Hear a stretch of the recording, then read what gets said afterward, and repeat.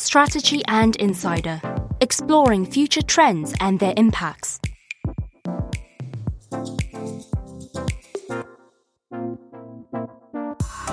Welcome to the 13th episode of our Strategy and Insider podcast. My name is Thomas and I'm the host of this podcast as well as a partner with Strategy and. I'm happy to share that our podcast attracts an ever-growing number of listeners, and I do truly appreciate every single one tuning in to our conversation. And also, thanks for finding your way into today's session, which I'm sure you won't be disappointed by. As you know, with our podcast, we aim to explore what the future of healthcare might look like, especially with regard to new technologies, but also players in this market.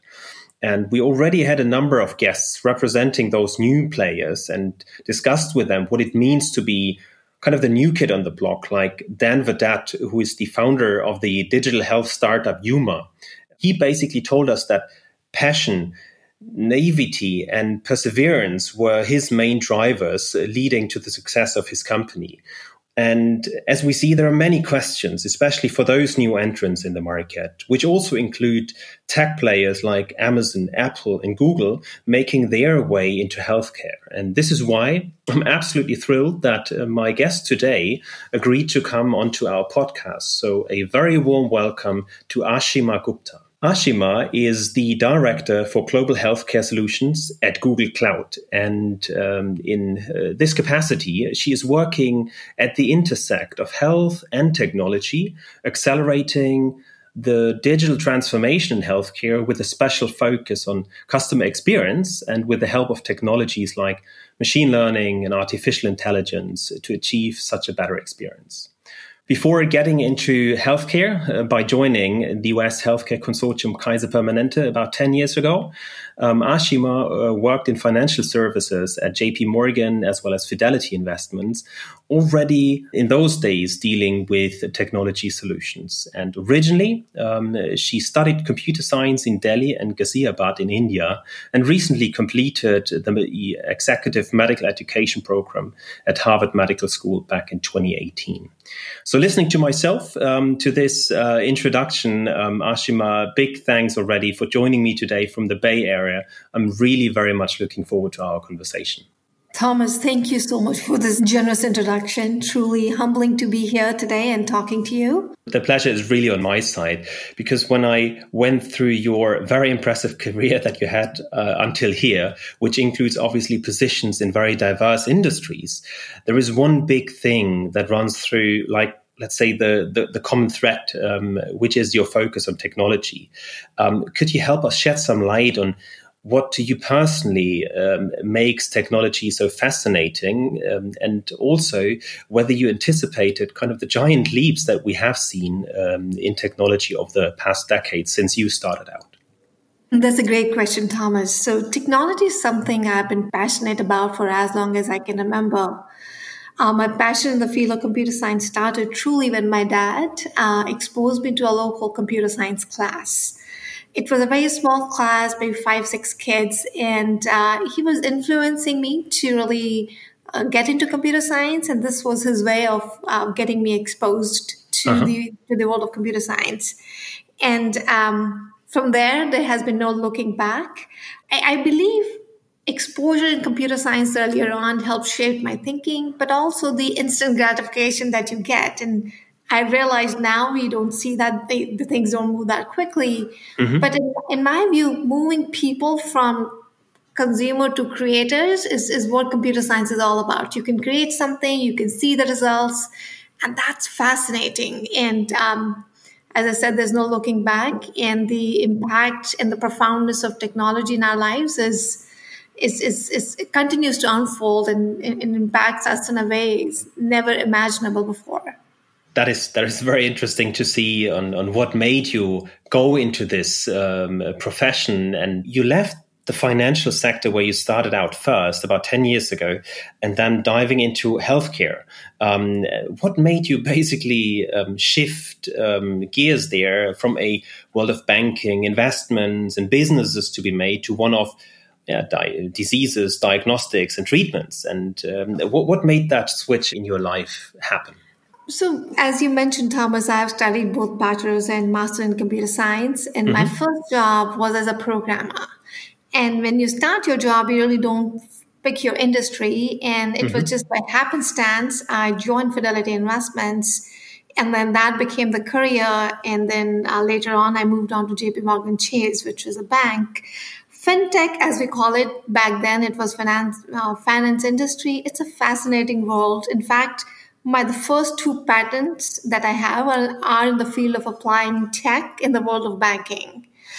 Things move at a faster pace, and there's plenty of opportunity to grow and see your idea transform from inception to becoming a product to distribution. It's a very, very fast-paced industry. So I was enjoying it, and there was, in 2008, a sudden loss of my dad due to his health reasons made me take a deeper look into what types of problems I want to help solve by leveraging technology. It's all about problem solving, but that made me kind of think about how should I be spending my time going forward. There was that need to commit to a larger purpose, and can we work in a small way and make a difference to help people lead a healthier life. So that has been my journey in healthcare. The other thing I learned was the people in healthcare are incredibly devoted to the cause. The kind of peers, the friends, and the industry stakeholders I work with.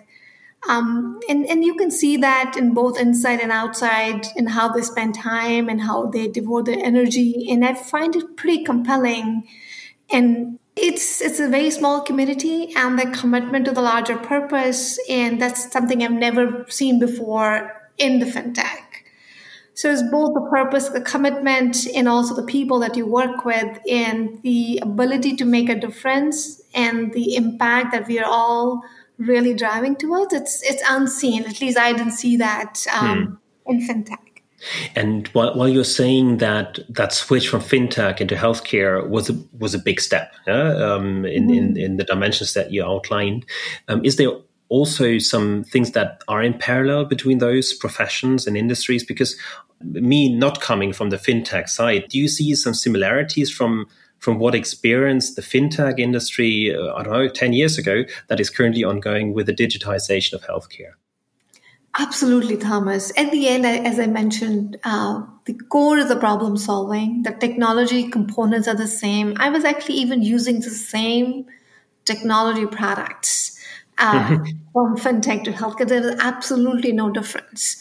I think one needs to think what type of problems that you want to help solve. Like what motivates you, what gets you out of the bed, and I think that's where I believe the healthcare's larger purpose and commitment you can really get behind and feel good about. So basically, the technology and the approach to solve problems is the same, but it's more where you want to make that difference and what motivates you, where you want to leave your mark in life.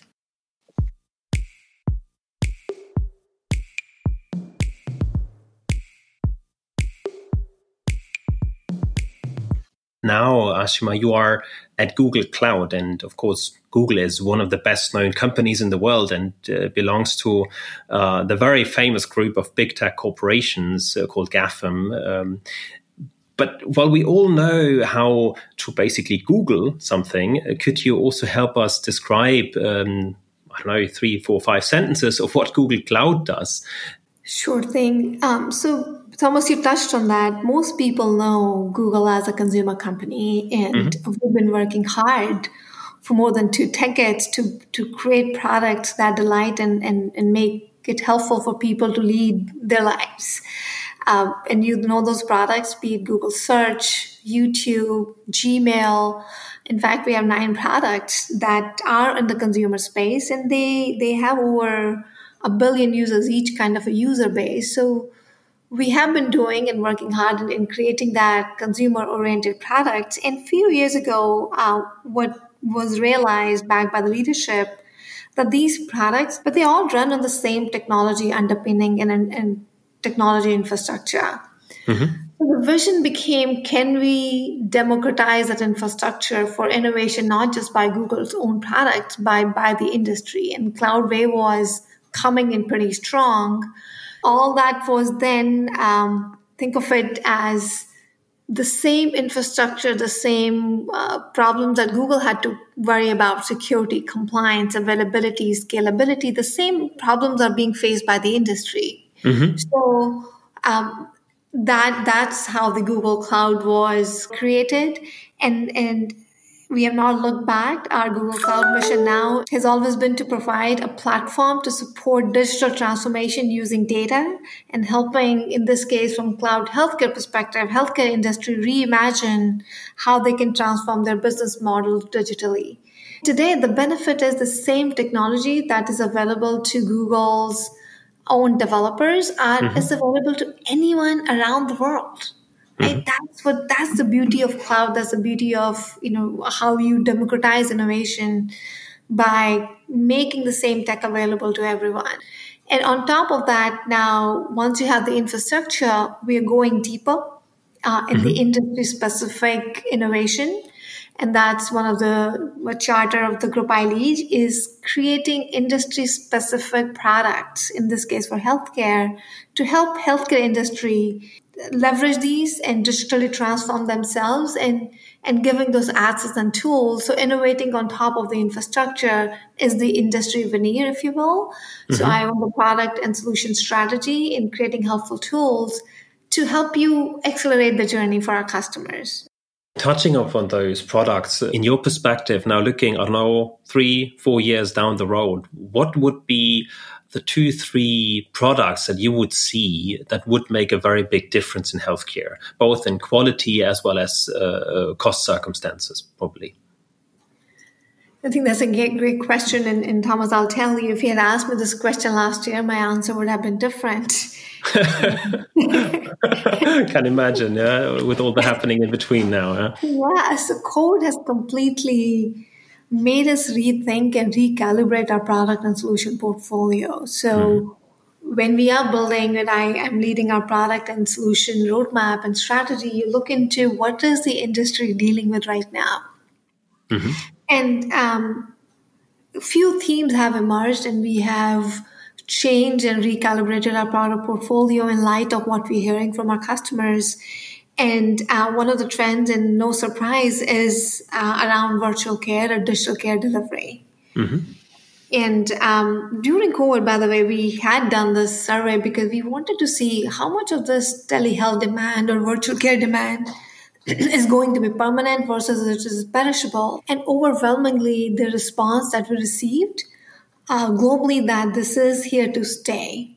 And now, as we are thinking about, our customers are thinking about not just during COVID, as their technology solutions were spun up almost overnight, but post-pandemic recovery, what is going to be important? So virtual health and digital care delivery is at the top. The future is going to be hybrid, right? It's not just everything will become virtual.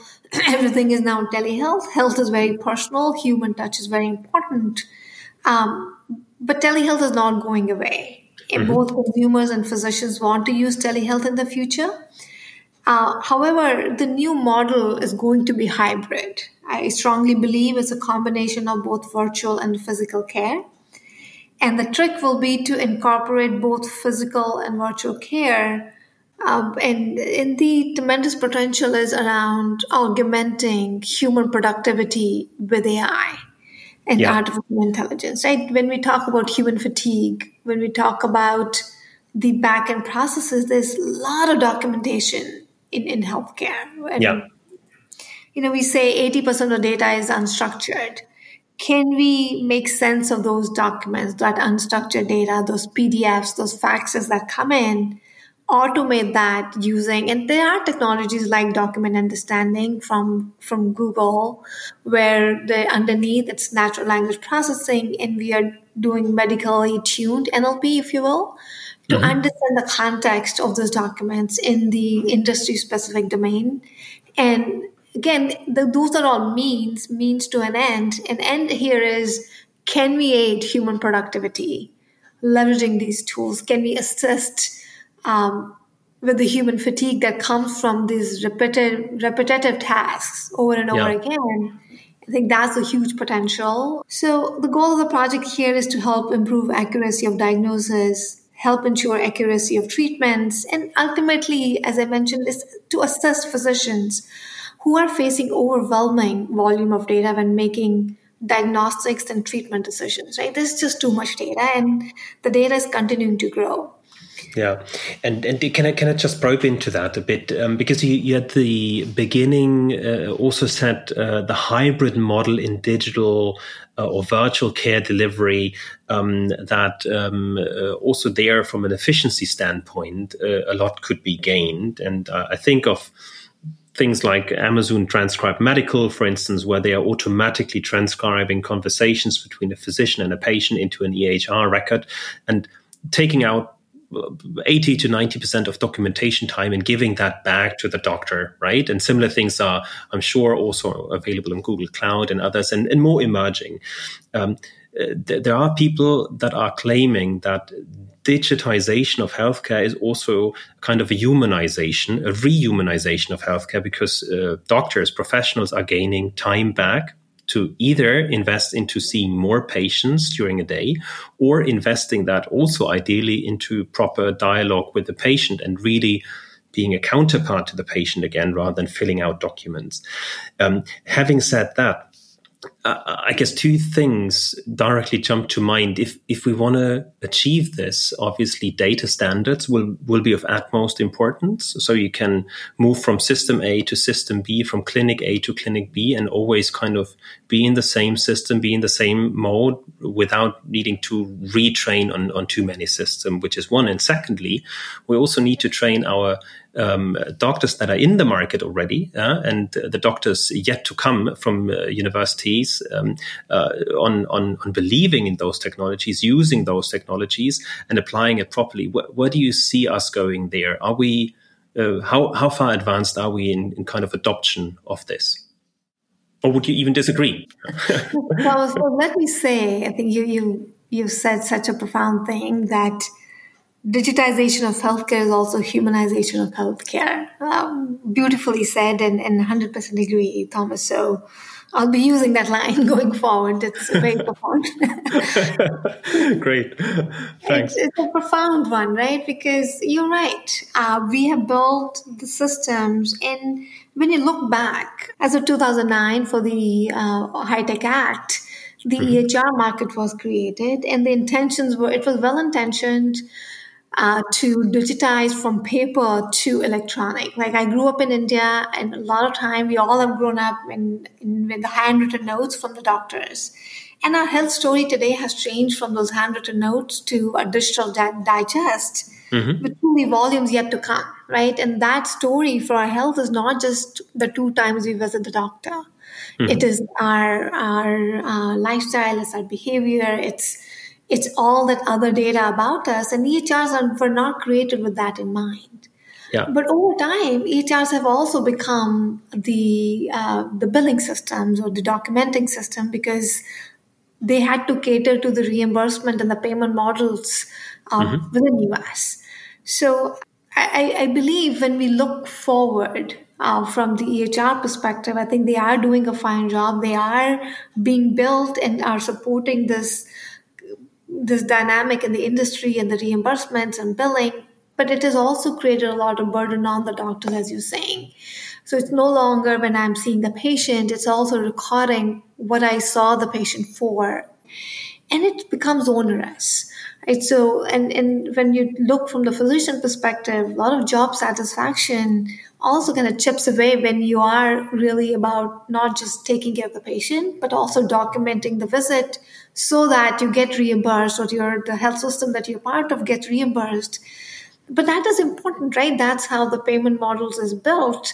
So can we take that burden away? I think that's where you are alluding to. I 100% agree. The medical translation, medical transcription, where that burden is shifted away from when a patient and doctor are interacting. And that's a vision even for virtual care. Imagine when you and I are having this today, it's a virtual call. Someone is listening from the tech perspective, is understanding the right keys, the entities, the medication, and have created the note that can actually go to the EHR with the right billing codes and also present it back to the physician that, okay, I've done maybe 70% of the job, can you edit? But it needs to be accurate enough, otherwise it'll create more burden. So now where the industry is, we are making leaps in this technology, especially speech to text, as well as natural language understanding the entity, understanding the behavior within the entities and context and intent, and then creating the structured data or information out of that. I think that is where the future is going to be. Still early days, but tremendous progress in those. As you mentioned, Thomas, it's about really, can we augment human productivity? Can we humanize it for them? Can we make it easy and not cause more fatigue for them? Yeah. And you mentioned something very important also for the future healthcare, which is the so-called lifestyle data that we're all generating around ourselves by using our Siris and Alexas and all the smartwatches out there. And in such a technologized and digitized healthcare systems, we as patients or potential patients are likely to become more and more empowered by these technologies and hence also more and more, in my eyes at least, develop into customers and users of that, and with an increased self-confidence towards probably also our doctors in what we're suggesting for them to prescribe even in future. What's your opinion on that? I think this is an area I'm very, very passionate about. Thomas, when I was at Kaiser, we had launched this remote monitoring for diabetes. It was a pilot with a certain set of population, and they were given glucose meter, Fitbit devices, and weighing scale, because in the condition of diabetes, it's not just about taking metformin or your medication. It's a lot about lifestyle. And today, like 86% adults, the spending is on chronic condition. So it's both a business question, and it's also when you look, the chronic condition is impacting both the bottom line and also affecting people. And if you are having a chronic condition, it's a lifelong collaboration with your physician, with your case manager, with your nurses. And what we need is the tools to give them to empower and have that empathy. Both are important. We sometimes feel that we are empowering the patient, but giving them a plethora of apps and devices is not helpful. Right? So really being in their shoes and having that empathy, like what will be helpful? And you're absolutely right. When people take care of their own health, or when they participate and have more knowledge about their own health, I think it improves. And we saw that in pilot where A1C dropped by a few, it was knocked down by a few points. And it was pretty encouraging that people appreciated that they are seeing the same data as a physician. So there was a care protocol for diabetic that you have to walk 3 miles, your calorie count needs to be below a certain number based on your BMI, as well as your medication. And all those data was then combined, a dashboard was created. Prior to that pilot, it was like the information was shared over the phone. So the case manager would have called them every 2 weeks or every month. It's a 20-minute phone call. And most of the time, the data was recorded on a paper. It never went back to the EHR. Now the world is different. Now with that, can we digitally create a digital health ledger for you, as an example, like your healthy lifestyle, and both physician and patient are looking at the same data, and I can see, you know what, you're right, I goofed up on weekend and I didn't exercise and I ate like 2 cupcakes, and I can see the trends. And I think people are looking for that insight. A diabetic knows that they have to eat healthy and they have to walk, but understanding their data, collecting their data, and presenting them with choices where there's an opportunity for more intervention is much more powerful.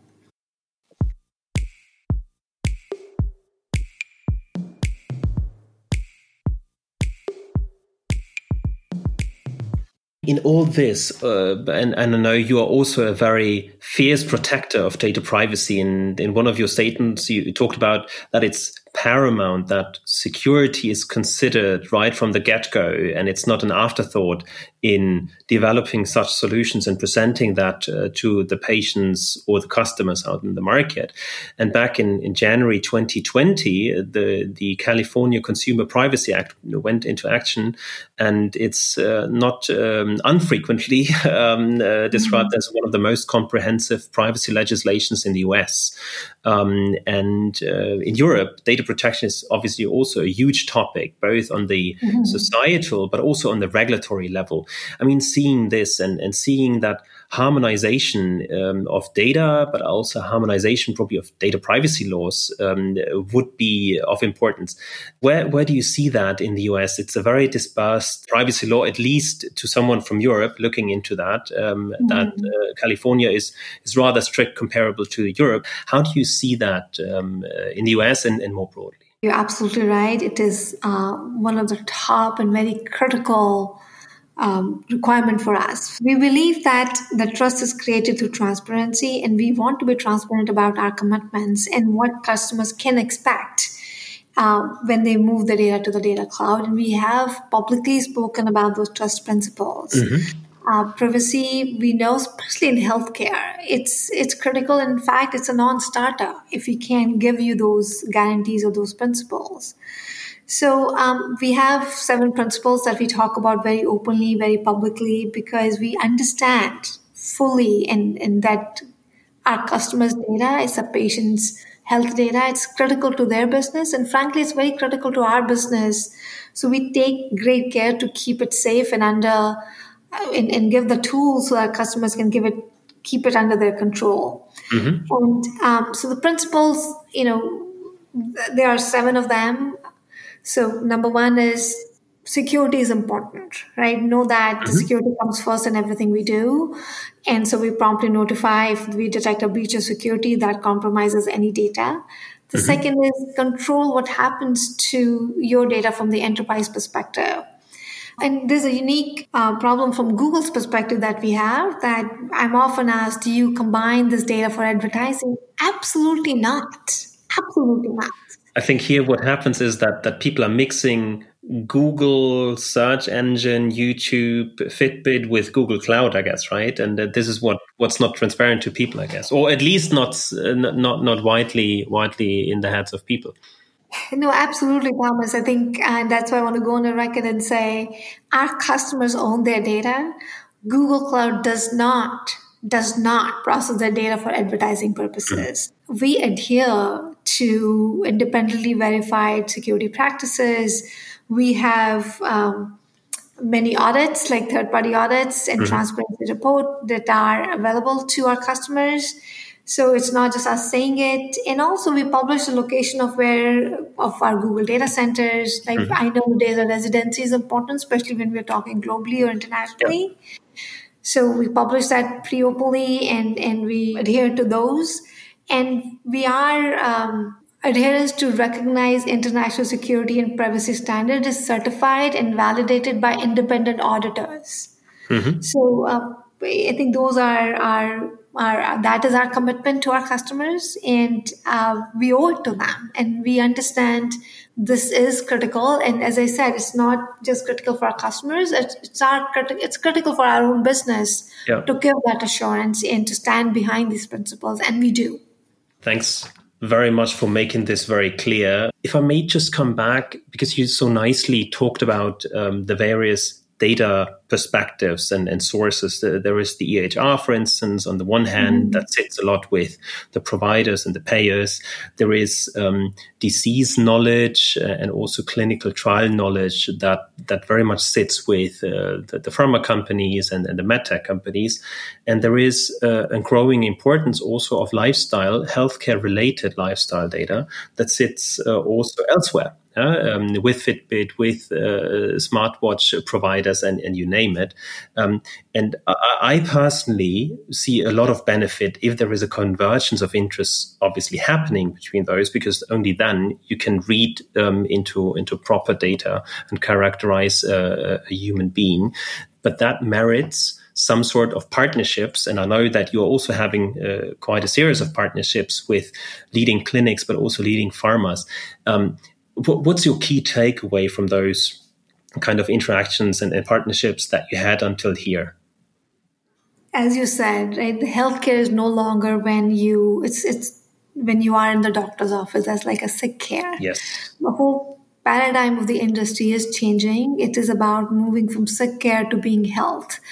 And to do that, we need to be able to combine multiple different data points from a patient standpoint. And that's where a topic that was very near and dear to my heart is the data interoperability. Mm-hmm.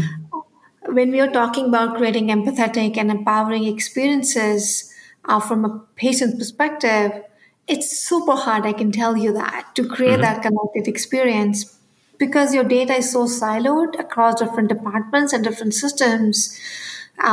Some of your data is in different format. For example, HL7 or FHIR when it comes to EMR data. When you're talking about images, it's in some PACS system. And the standards are yet to be developed for this newly patient-generated data, which is your fitness profile, your steps, your glucose meter readings, and things like that. That's why standards like FHIR are critical, or interoperability is critical, because you want to see patient as a whole human. Right? It's not just my medical record. And for us to be whole human, multiple of these data points need to be connected. Yeah. And that's where we will move from episodic to proactive care, and interoperability is core to this. And when we talk about digital health monitoring, creating new data streams that are relevant, listening to our patients in their daily lives, and that meaningful intervention. And today, when we all started this journey in the digital health, there are many, many different apps, but most of those apps don't connect to the patient's records in a more meaningful way. Right? So to me, creating a connected and empowering experience comes with different data standards, and harmonizing and understanding the different data standard is one of our core offerings from a cloud perspective. So Google Cloud Healthcare API, that's where I had invested a lot from the solution and product roadmap perspective.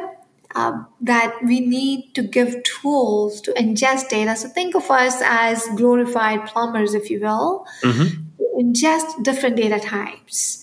And it's been humbling. I have kind of hard.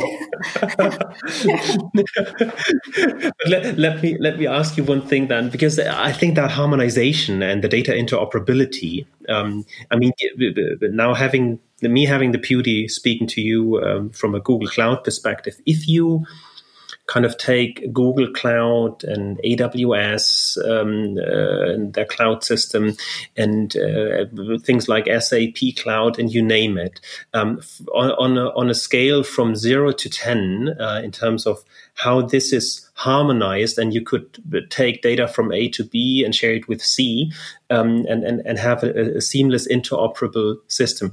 Where would we stand currently on a scale from 0 to 10 in your perspective? I would say we are maybe at 2 or 3. It's pretty hard. And that's where I think from a healthcare perspective, at least in US, we have the new rules coming out from CMS and ONC, because lack of seamless data exchange in healthcare has historically distracted from patient care. Like we all know that. And that leads to poor health outcomes, it leads to higher costs. So CMS, which is the Center of Medicare and Medicaid, they have this final rule that came out earlier this year to help break down these barriers in the nation's health system to enable the better patient access. And now the industry is really looking for embracing these rules, and we, from the cloud, as a cloud community perspective, we are looking at investing in giving these tools, because it's not easy, even if there's a noble intention to make data interoperable and give an API level access. That's what the rule calls for. And the tooling doesn't exist. It's not easy. The formats are different, the different EHR vendors. And then on top of that, there's different types of data. So we Yeah. talked about the healthcare data, but think about my access to my claims or my encounter information. Now, your claims, if you look into it, it has wealth of information, at least in US, including, cost, how much I paid. So the holy grail that is, can we combine the claim data in conjunction with clinical data and offer a broader and more holistic understanding of a patient's or individual interaction with the healthcare? I think Yeah. that will lead to better decision making, that will lead to better health outcomes, and we are very, very early days on that. And Ashima, as you know, and also during the pre-conversations that we had, and also when prepping for today, you know that I'm working a lot also with more kind of the traditional side of the healthcare system, talking about the pharma companies, the biotechs, the medtechs, and surrounding providers and payers sometimes. What I'm seeing and hearing there is if they could borrow something from the tech side, from the new kids on the block, they would borrow your customer-centric approach. They would borrow your success-proven IT and data analytics capabilities that you've shown elsewhere. But first and foremost, they would also be very much interested in kind of borrowing your entrepreneurial culture and spirit, coming to work with the appetite for adapting every day and seeing that as a core capability. Now, comparing that into your world, what would you borrow from those more traditional pharma and medtech players if you could? That's a great question, Thomas. When I work with our customers, both from pharma, payers, providers, I think there's an overarching theme, and I think the people are truly committed to the cause. And they have this overarching, intense, you can call it desire to really help the patient. The right intention, right motivation from a people perspective, and that's something that inspires me. A lot of our customers, we work very, very closely with them. We work alongside with them, and the mission and the purpose filled path that the different companies are leading, it's inspiring. We are here for the right reasons. I think I continuously learn from them. The second is from where I sit now, and I've come from the industry. I think sometimes that obsession of our consumers is something that we have learned the art of. Like what will be helpful, what will be, but there's still some blind spots we have, right? When we're looking from the patient perspective, and at the end, no matter how great the tool we build, we are not a healthcare company, right? We do not know at the very core level how to take care of patients. And I think that's the synergistic combination where we want to work and create a kind of an ecosystem and participate from bringing our tools in the service of the big companies like pharma, payers, provider, and working alongside with them to help shape the care delivery of the future. I think that's my hope, and that's what I'm very, very passionate about. But you mentioned very interestingly that phrase of ecosystem that you want to build and also be entrenched in, and that merits to me that you are not seeing kind of the traditional side of the healthcare system as competition, but rather potential partners to collaborate with. And when it comes to those partnerships, I mean, a lot of the traditional ones are, at least in my eyes, somewhat hesitant to partner up with someone like Google, Amazon, and other players because of the sheer size of the company and the kind of the appetite to understand obviously more the diseases and the mechanisms of action, to then apply that into algorithms, to read into data and take proper looks into the insights behind the data. How do you see that, and how could you overcome this barrier? I think in general, I agree, Thomas. There is a perception about tech, and we do a much better job in sharing and creating awareness around those. So there is that perception. However, I also will say that in my past 3 years, I've seen a significant shift in the industry. It used to be when, even when I was in the industry, it was like, why cloud? We could do it better in our own data centers. We can do this. We don't really need to rely on a tech company because people want to be self-sufficient. And over time, what I've seen is there's a huge shift. Now they're not asking why cloud. That conversation is gone. It's now how cloud. That is true. Yeah, true. So now they are very much willing to work with us, and that conversation is changed because now they're seeing and they understand the tech's play in it, and that's the reason we are now entering into what I call very industry-making partnerships, like the one we did with the Mayo Clinic. There's that understanding that both sides have something to offer. Like Google is a leading AI machine learning company. We have capabilities, we have infrastructure that can really help democratize and present this tooling. And healthcare industry is now looking into, can we focus into innovation and what we do best? Like how do we take care of patients? And bring those technologies and not kind of reinvent the wheel or maybe leapfrog with the capabilities and tool sets that is available to them. And COVID, frankly, has accelerated that by leaps and bounds. Yeah. And so healthcare, saw that. We all are, Thomas, saying it differently, but that healthcare has seen, years of transformation in the weeks, and we will continue to see that trend, that reliance on better technology and technology as an enabler and need for an ecosystem. Like no one company can do it alone, right? Healthcare is too big a cause, too big a purpose. And that's where my hope is we can bring the ecosystem together, and not just the tech and the industry, but different players even within healthcare. Thanks for sharing that perspective. I very much agree to that. And if I look from an outside perspective, and also listening to conversations, a lot of people are talking about the tech, right? And the techs entering healthcare. But at a closer look, and I take Amazon as an example here. Amazon to me is a company, Amazon Health, that is positioning more as a disintermediating player across the healthcare sector, taking different roles and kind of cutting out the middleman by nature in the US as an employer, being also a payer, moving towards provider by offering virtual primary care support, but also buying out PillPack and become a wholesaler.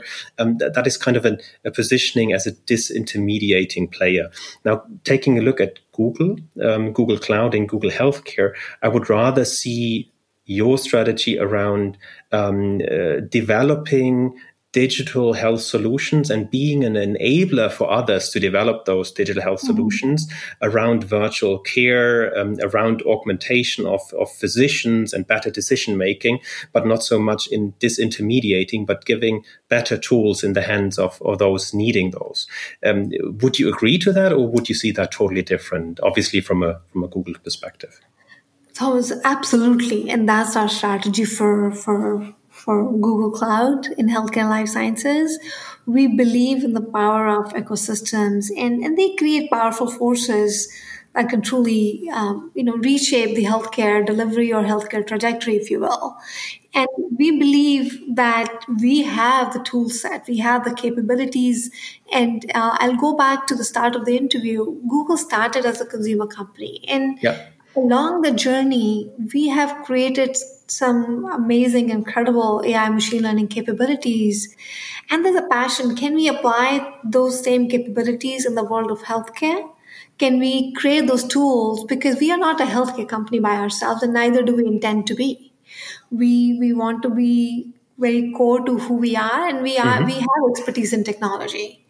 So that's where we define ecosystem as a set of capability and services that we can offer to that value chain participants, and be it providers, be it payers, be it pharma companies, in terms of data wrangling, data analytics, AI machine learning, that we can, and then you mentioned even culture too. So that's the reason one of the key tenets of our Mayo partnership was we actually opened an office in Rochester, which is now a little bit in a soup because of 2020 and everyone is working from home. Yeah, true. Still, yeah. It rarely happens to me to have such an innovative mind, obviously, with me and around me, and especially on the podcast, of course. So allow me one final question.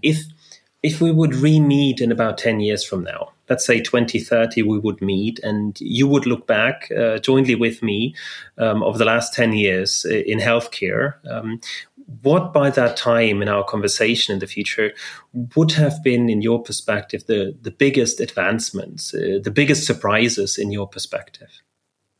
Thomas, that's a very good question. I would answer it both, not just from a tech perspective. What we saw during COVID is an unprecedented collaboration. Mm-hmm. What we saw during COVID is unprecedented, coming out of inertia and people participating and collaborating that I've never seen before, right? They're tremendous. Everyone open, yeah. Right? And never has anyone united people towards one single cause like COVID has. And what I want to look back after, 10 years looking back is that COVID changed how the industry paradigm shifted and how we all can work together to solve and rise up to the occasion and solve problems together. This is not, healthcare, especially healthcare, it touches, all of us. It's a human endeavor, and can we bring these capabilities together? And collaboration is key. And I think, to me, if COVID changes that, we should be all very grateful that there is that silver lining that brought the industry together like never before. And world's leading scientists, researchers, pharma companies, policy making, all working together, one common cause, and rising up to the occasion to solve this invisible enemy that we all are facing. I think that's my hope. We will see, of course, advancements in AI, machine learning. They will become more mainstream, moving from bedside to bedside, if you will. But the profound change that I've seen in the industry is that the working together and the whole ecosystem. It's a huge opportunity to tap into this solution. Yeah. And I like your phrase, collaboration is key. And what a great ending, I can only say, for this very insightful and honest conversation that we just had. And I can only say, let's work towards this. Making collaboration is key, a reality also in the years to come. And Ashima, really big thank you from my end for taking the time. I know it's a very precious time and schedule that you're on, and highly appreciated your open and honest sharing of thoughts and giving us all inspiration here. Thomas, thank you for having me. Truly honored to be here. Thank you for the generous introduction and giving me this opportunity to share my thoughts. Stay well and be well. Thank you. So with that said, thank you very much for listening in today's episode. I hope you found it as enjoyable as I did with Ashima. I'm already looking forward to upcoming conversations in the days and weeks to come. But until then, stay safe and have a good time. Thank you and bye-bye. Strategy made real.